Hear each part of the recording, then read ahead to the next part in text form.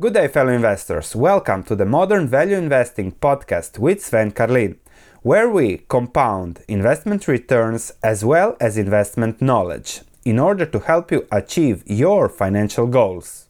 Good day, fellow investors. I've recently started to research a new sector, and that is the food sector, because it's very interesting. There are some strong trends, there will be more people, so let's see what are the potential investments and whether there is something to invest in. The topics for today, the food tailwind because of what's going on in the world, more people.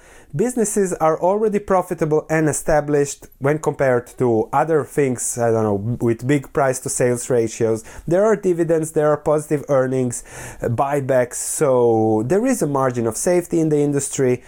What will happen is relatively predictable. You're going to eat tomorrow. There are moats with high barriers to entry. From logistics, scale, legacy, we have 200-year-old businesses that we can buy. And then also we will discuss Bunge stock at the end that will give you a perspective on what are the opportunities, how does it look like, and what you can expect when we dig more into the sector. So just a quick comparison to what is there. I borrowed this chart from Justin Swierczek that just wrote an article on a software as a service company, ESTC, and I'm looking at this chart, price to sales. On average, what it will be around 15. So companies are selling at price to sales of 15. So I don't think in such a sector there is a margin of safety.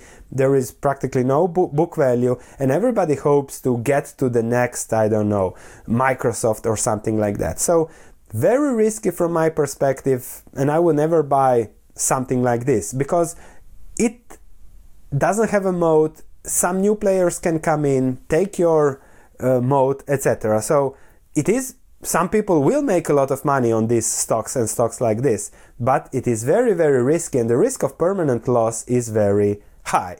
With food stocks, on the other hand, the risks are much lower because of the better fundamentals. So how do I research a sector? I'm not just throwing my money, people are going to eat more, let's buy everything there is. What I like to do is always take a list. I have a list of NASDAQ stocks, international. This is just a list of New York Stock Exchange traded food stocks. And there are some quick things that I found and I would like to share with you over the first round of research that I did. First thing is, there is a lot of consolidation, a lot of merger and acquisitions. So 6 out of the 30 businesses on my list have been taken over just among those traded on the New York Stock Exchange over the last few years.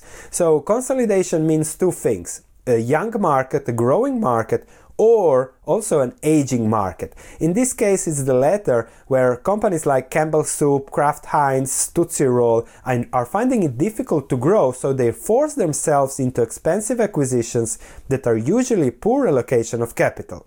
The second thing I found is that brand strength is declining and people look for new different things. This leads to declining sales and many value traps. One example that I discussed before is the Kraft Heinz stock decline and their weaknesses in the brands and the change in consumer preferences, especially millennials. Number 3, it is not easy to find a business that is really getting traction in the new trends as those change quickly. But when you look at 100 stocks, there are always 1 or 2 that are or that might be interesting, so there will be something to watch from this. We'll later discuss Bunge, which is an interesting stock, and I'll just share my preliminary research with you. So what are the tailwinds in the food sector? The decreasing availability of land, anticipated increase in commodity prices over the long term due to finite resources, and a growing, increasingly wealthy population, more meat consumption, so there is a shift towards meat-based diets, increasing the need for grain-based feeds. The creation of markets in farm-related carbon credits and water rights, the increasing levels of investment by land-poor and food-deficient countries attempting to protect food supplies, and the increase of value of farmland. Now, I don't know why, but I'm not fully convinced of these tailwinds. I look at food prices and I see them go down, or I see them going down over the last 10-ish years, over the last decade. So if we look at the chart, we see food prices declining from the 1970s till 2000. Then we had a spike in the 2000s as China came in, became a great importer of food, as emerging markets started growing. But since then, high level of investments and again declining food prices. So it's not really that food prices are going just up and up, which is also a good thing because there is less starvation and less people die. So when it comes to investing, again, it all boils down to value investing. When you find in those cycles, as you can see, food prices go up and down, so that reflects earnings and that reflects analysts' estimation over the next few years.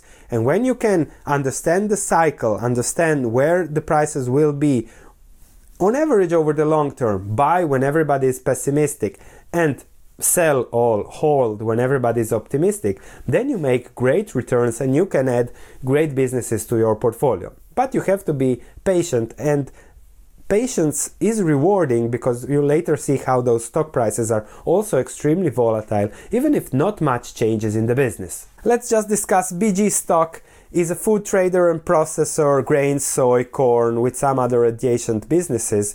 And as many are waiting for a stock market crash to buy things on the cheap, well, you have one here. Bungie's stock price is down 43% over the last 5 years. It was 80 just a year ago, and now it is 52. The business is 200 years old, has been constantly rewarding investors. Over the last 10 years, 50% of the current market cap has been returned to investors through buybacks. The dividend is also constantly growing, so it's a dividend growth stock. The business model is focused on increased volumes of food, trade and processing, so they expect to crush more soy. And as food prices are volatile, as volumes are volatile, so is BG's cash flow too.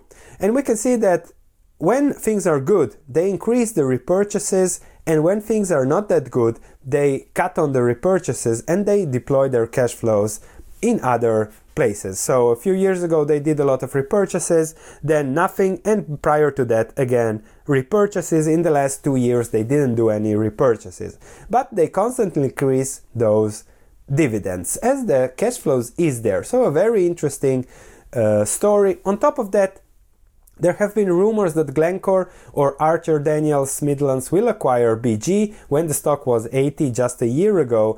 And as this thing takes time, perhaps it will push the stock price up in the short term.